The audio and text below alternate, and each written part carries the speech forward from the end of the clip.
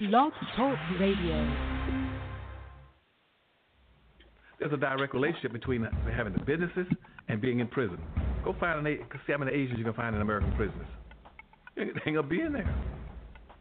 But 51% of your prisoners will be black because blacks don't have any businesses and industries. There's a direct link. Blacks won't practice group economics. Black won't practice group politics. If you don't practice, you're setting yourself up. I told that 5-story building, you're setting yourself to get wiped out. Understand the nature of race, which is economics. If you build the first floor, it's economic. Build your businesses and your industries. Control business and industry, and put that pulls in your money, and hold that money, and practice group economics with it. Arab and Asian money bounces 12 to 13 times what it leaves. Jewish money bounces 18 times. Black folk got to learn how to practice group economics. Black Americans spend every penny they get outside their own community. Then you take the money and the wealth that you get from that first floor and go to the second floor. The second floor is politics. You then take that money on the first floor and you control your politics. Black folk must quit allowing people to tell them to go out and vote. Vote for what? Nobody's going to do anything for black folk in politics. Politics is controlled by money. Major corporations who got the money. That's what controls politics. If you have no money, you have no say-so, you have no benefits coming. So you take your money and you control, and you take your money on the first floor, you buy every politician on the second floor. And any politician you can't buy, you rent or lease them to get what you need. Then once you get the second floor under control with the politician, with your money, then you go to the third floor. The third floor is the police department and the court system. You take your money from the first floor and your politics on the second floor, and you control the court system and the police departments. Then the fourth floor then is media. You then take the money that you generate off the first floor from business and industries, and you go after radio stations, TV stations, newspapers, and cable systems, so that you can now inform and communicate with your own people. Right now, black folk own and control less than 35 thousandths of 1% of the media in the United States. Out of 12,000 radio stations, black folk own about 75, 80. That's all. You own no cable systems. You don't have a daily newspaper. You have nothing of importance. You got about one black TV station. And so you can't communicate with your people. You can't inform your people.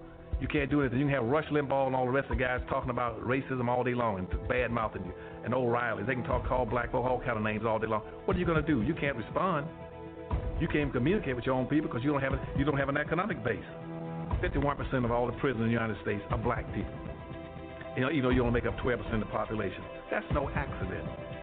It's because you don't control the economics and the politics. And they're going to go after the weakest people they can get their hands on to incarcerate them. That's the black folk. And what are you going to do in response to when they over-incarcerate you? You're going to go out and have a march, a demonstration. We're going to march. March for what? Who cares? Marching never changed anything.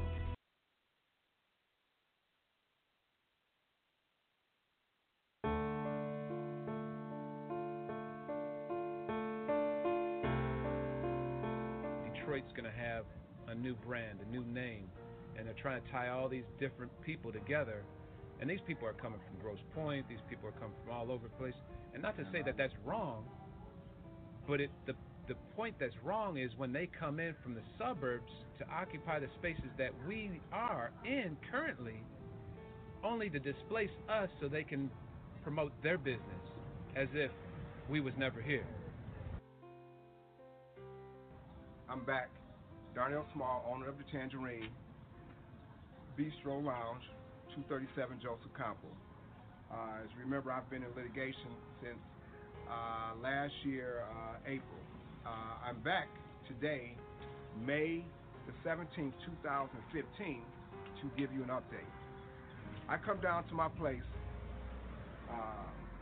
May the 15th about 6 o'clock. I get a call at 5:30. There were sheriffs. There were, I'm not exactly sure how many, but there were close to like 4 Wayne County sheriffs and about 8 to 10 Detroit police officers around my place. There were 2 court officers from the Wayne County court. I get a phone call by one of my employees. We had a birthday party scheduled in here, some executives from MGM, and he said that we have a court order to leave. Called my attorney on the phone as I was proceeding down here about 5:45, because that must have been 5:30, 5:45, 6 o'clock. I was on my way down here. My attorney called we were on a conference call with the individual who works for the establishment to please hand the phone over to the court officer or the sheriff. The court officer refused to talk to him. He just wanted to have a conversation because, to my attorney, there must be some type of miscommunication based on the serving of the eviction, because it said non-payment of rent, and it went back to 2014. I am not. We have been paid in full, right now, up to date. Every month we pay the rent, even though we have been interrupted to stop being able to pay the rent by doing business, by people calling the city saying we don't have a license for people, entertainment license or a cabaret for people to perform or dance. We've still been paying the rent. This is about the third time they attempted an emergency eviction and worked this time. The plaintiff, which is Atwater Brewery, but it shows that all the money, it was acknowledged on the paperwork that it went into escrow. Finalized, we have been in case evaluation by our receiver. The court appointed a receiver, Thomas Ryan, to evaluate the case. They made it's two cases. One was the damage that has been going on to us all year. The second was for the possession. Put an evaluation, he put a number on it, we accepted. He put the number on it, and you have 28 days to pay, and they also put in there, which we kind of disagreed, but we agreed to accept. Evacuate the premises in 90 days. We accepted. So we've been approached to our attorney to evacuate immediately, and they would pay the money immediately, and my attorney's position is you're going to pay within 28 days according to the court. Move out of the premises, couldn't remove my stuff, I had to leave. They changed the locks, it was embarrassing, it hurt. I have clients that was booked here for this weekend, Friday, Saturday, and Sunday. I had one party, was over 100 people standing outside trying to get in, and my staff had to explain it. What can I say? And, it was a birthday party for a lady, which I apologize, an executive over at MGM. She decorated the place, wanted to have her birthday here. Corruption of the business and my credibility. It was, they came down, they had 5,000 people around the whole area. Shut the streets down, blocked all the streets off. It was some event from Ann Arbor. I don't have the exact name of the event, that's fine. I know my neighbors were very disgruntled about it because there was nowhere to park. You had all the streets blocked off, you couldn't park. But my issue wasn't not being able to park. My issue was I was shut down, I was embarrassed, and I hurt and harmed my guests. I paid the rent in full for over a year, no matter how hard the times were when they were trying to disrupt my business by calling the city out to say he can't have a band playing or people can't be in their dance. They sent people in and took it to court if they saw a man or woman dancing. I covered my dance floor. I followed every rule. I covered my floor with furniture so people couldn't dance on the dance floor. It's like you dealing heroin or something when grown people are just, having a good time. I followed the rules. I paid the rent. I even accepted the case evaluation order from the receiver. So now I have an appeal. So now I can't pay my bills. I'm defaulting on people. I have to pay people back.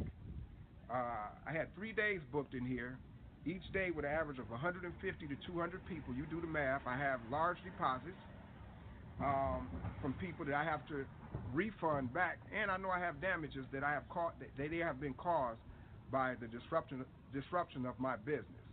This is all set up to stop me from being able to fight.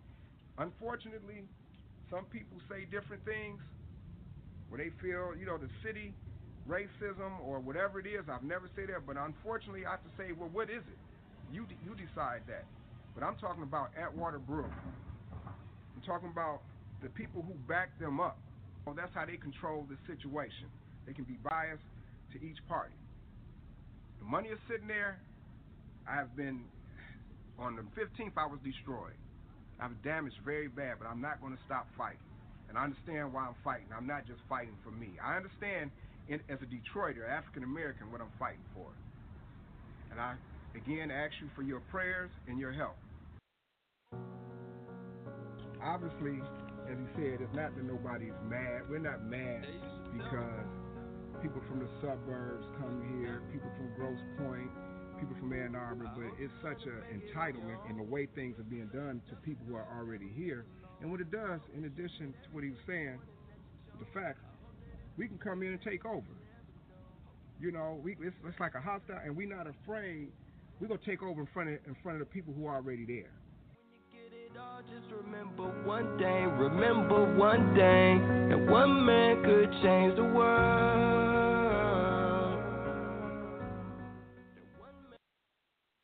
And so whether it is bombing Black Wall Street, whether it is destroying the dignity of those who would seek to better themselves within the bounds of the law, or whether it is intimidating Darnell Small and other African American business owners in the city of Detroit, I want to put everyone on alert and say, wake up.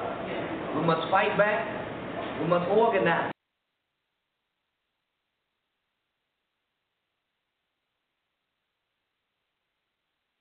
Okay, that must be the end of that audio here. Okay. Today's podcast here on It's My House is titled Gentrification 101. The live stream number is 619-768-2945.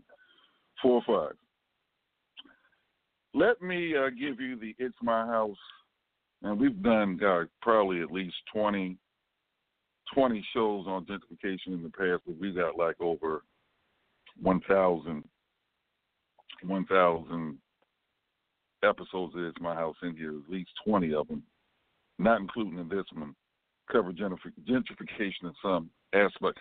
But today's podcast is titled Gentrification 101. Gentrification has absolutely nothing to do with racism. It has nothing to do with white supremacy. Nothing like that. Get rid of those definitions. Open up your mind for a few minutes here. It's real simple. Principle number one. If you don't own your neighborhood, you don't own your neighborhood. All right? If you don't own it, I'm not talking about a house in the neighborhood or on the block.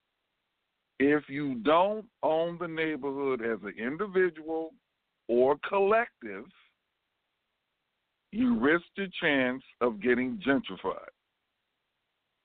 It's as simple as that. Now, if you don't want your neighborhood to get gentrified, step number one, even before,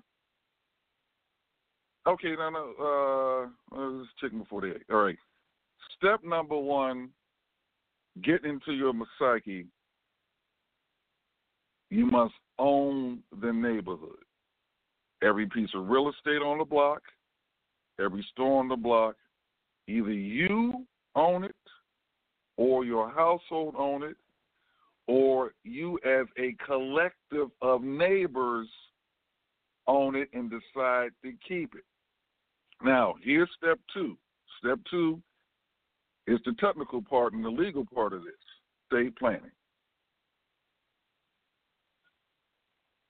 You must think 100 years, 150 plus years ahead of where you are right now. Not only you, but your entire, once again, if it's not you and your entire household that's doing it, it'll be easier if it's a collective of people that do it. So if you and your neighbors get together as a collective and estate plan together and everybody's on the same page, and you guys plan out 100 to 150 plus years into the future, okay, on that these homes are going to stay in these families, these businesses are going to stay in these, belong to the block. And then, of course, you have to, get involved with the municipal, the municipal process with this, and get it included in city planning. Okay, you've got to do that. Estate planning is the number one reason why people do not own their neighborhoods. And matter of fact, let me break it down to even a real more fundamental aspect of this. When two people get together and they a household together, okay, do you long range plan? Now, I'm not talking about how much money do we have to save to get a down payment for a house or a car. I'm thinking when you two get together, are you planning? Because a relationship like that is a business. If in your family business, because that's what it really is. You might not call it that, but that's what it really is. Are you looking ahead 100 to 150 plus years into the future, and then taking the legal steps to protect your interests just on a household basis? Most people don't. And that's why, and then when you got a whole collection of households in a particular neighborhood or in a particular subdivision, that nobody is thinking 100 years into the future. They're just thinking to the next paycheck or to the next 30 days, so bills or whatever. When you or maybe the once a year family vacation or something like that. If you're thinking short range like that, you risk living in. Well, first thing, you know what? Most people don't even plan on staying in a place that long anyway. Americans, I think, they move once every 7 years or something like that. But if you don't, you're going to get slaughtered. Now, there is one of my favorite places on the planet. It's a community by the name of Vauban, or Vauban, the correct pronunciation, but Vauban, I'll Americanize the pronunciation, Vauban, in Germany. It's right on the edge of the Schwarzwald, and Schwarzwald is Black Forest. It's right on the edge of the Black Forest in Germany, not too far from France, because Vauban is a French name, and of course Schwarzwald is a German name. But anyway, Vauban is a little community of about a small community of about 5,000 or 6,000 people, and it's a very sustainable community. But look, there's one aspect about life in Vauban, okay, because they have no motor cars there, no gasoline cars there. They have a solar garage, but that's a whole nother podcast. Here's the one point I want to talk about when it comes to Gentrification 101 in Vauban. Every week, neighbors get together on their particular block, and they have lunch together or dinner together. They share a meal together on their particular block every week. When you do that, you're building social capital. You're finding out what's going on in the neighborhood. You find out what's going on in people's lives. You're right on the pulse of the neighborhood. And at the same time, you can estate plan. But gentrification comes down to this. If you don't own the neighborhood,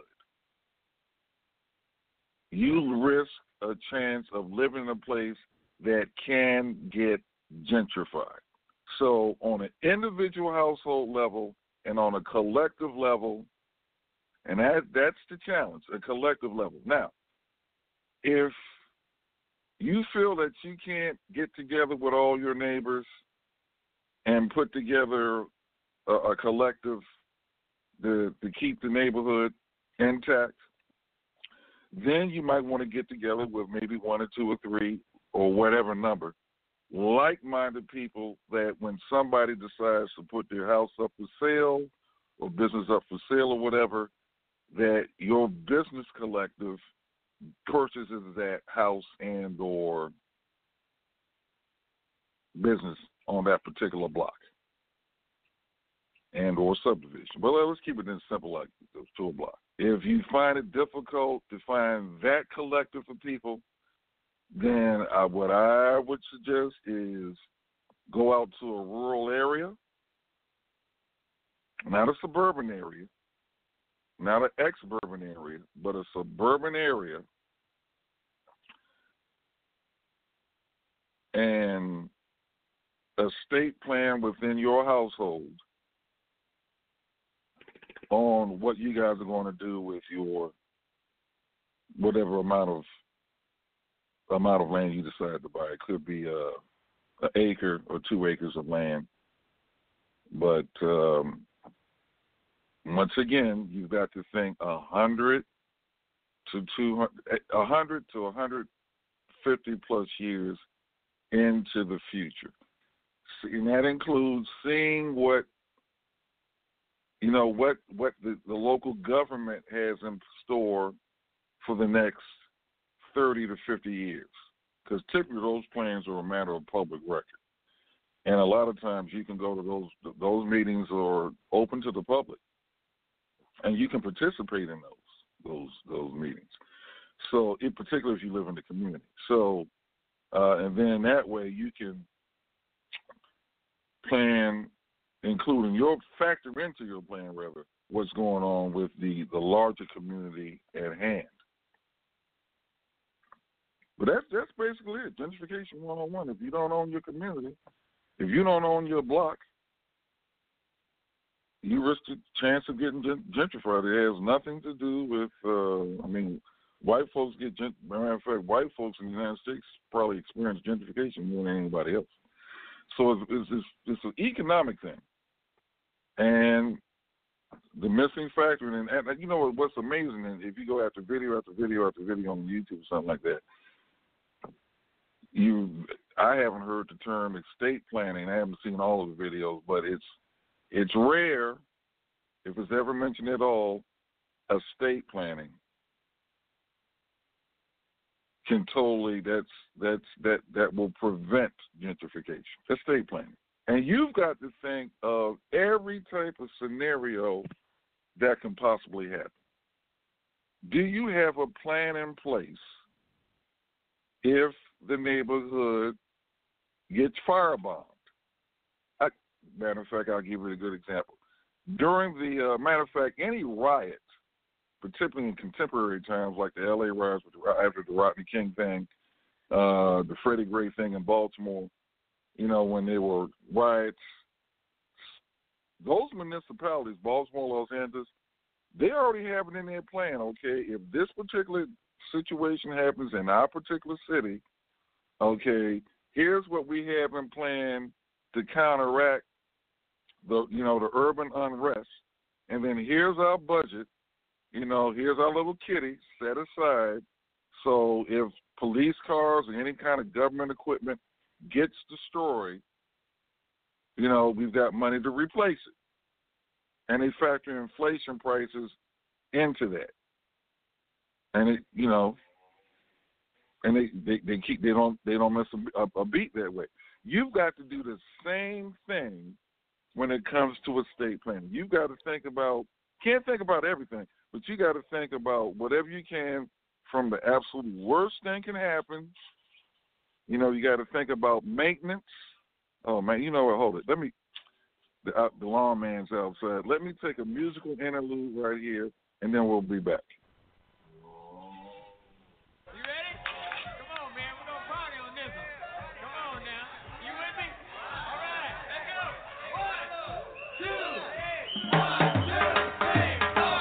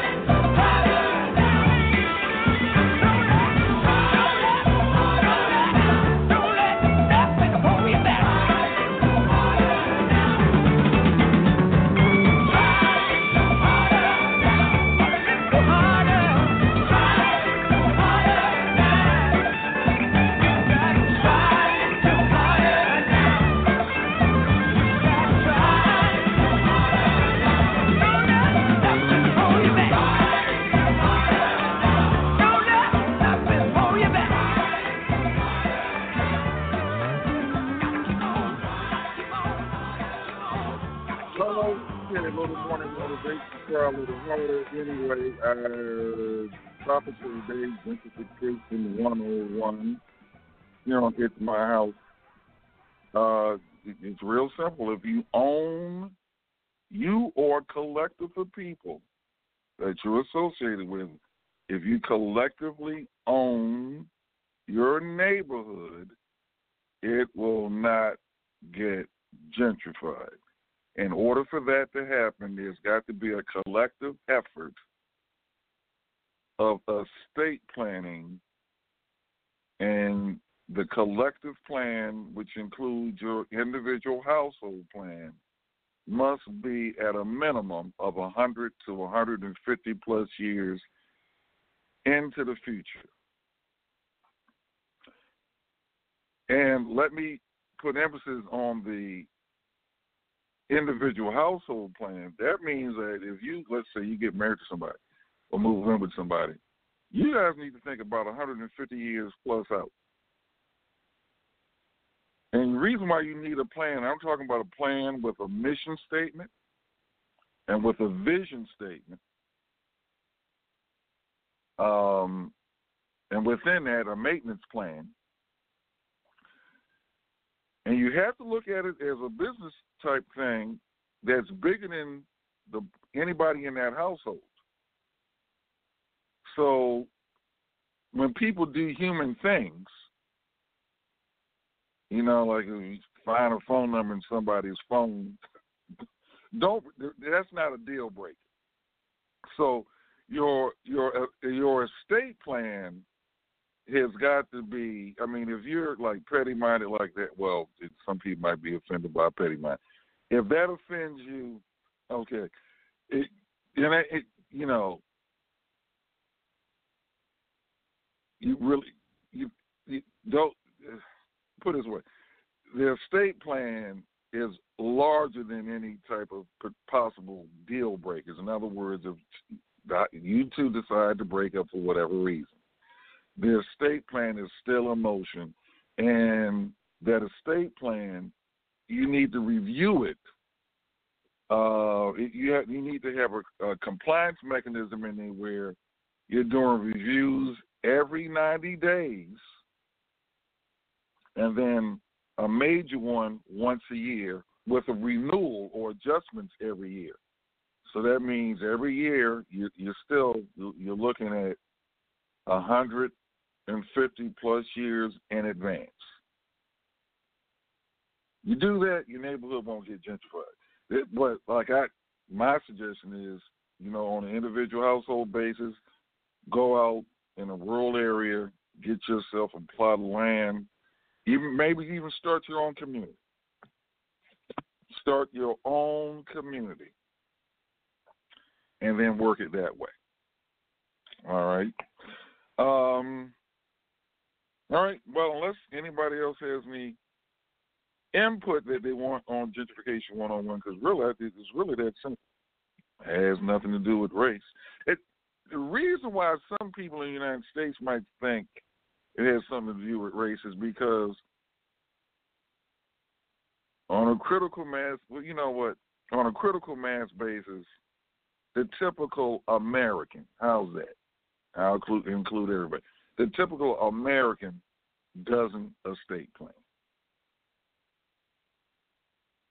A couple that's living together as man and wife or whatever, they typically don't think, why does a marriage break up after 2 or 3 years? Typically there wasn't a plan. Most marriages, at least in Western culture, are based on lust and necessity in some cases. They need a roommate to help pay the bills. There's no estate plan element in it at all. And that's why a lot of those relationships break up. So, but if you got something in place that's, 150 plus years out, is more apt to stay together. All right, well, since we have no callers that want to chime in on this topic, we'll be back tomorrow for probably an hour. Who knows? It might be 2 hours tomorrow. We'll probably get a guest in for tomorrow. On that note, everyone have a good rest of the day.